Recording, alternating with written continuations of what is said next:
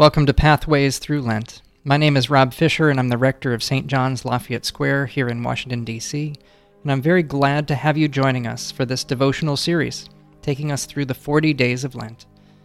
Every weekday, you will hear a short devotional reading written by one of our church's lay members or clergy.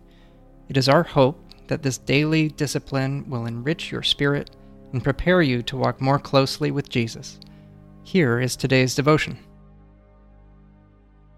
We think of Lent as a time of sackcloth and ashes, of penitence and fasting. And indeed that is often part of our spiritual discipline. But it is not, should not, be an end in itself. Lent is not a series of boxes to be ticked or rules to be followed.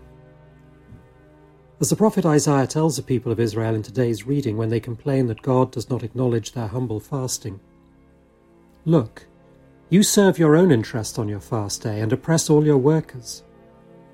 Look, you fast only to quarrel and to fight and to strike with a wicked fist. Such fasting as you do today will not make your voice heard on high."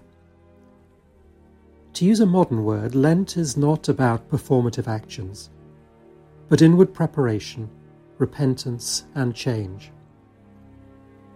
As Isaiah goes on to say, "Is not this the fast that I choose? To loose the bonds of injustice, to undo the thongs of the yoke, to let the oppressed go free, and to break every yoke?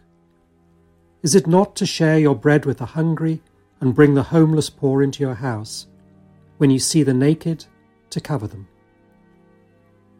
This Lent, as we see injustice, oppression, and need, both immediately around us and far away, our fasting and preparation should not be turned inwards, focused on ourselves, but turned outwards, focused on our fellow humans.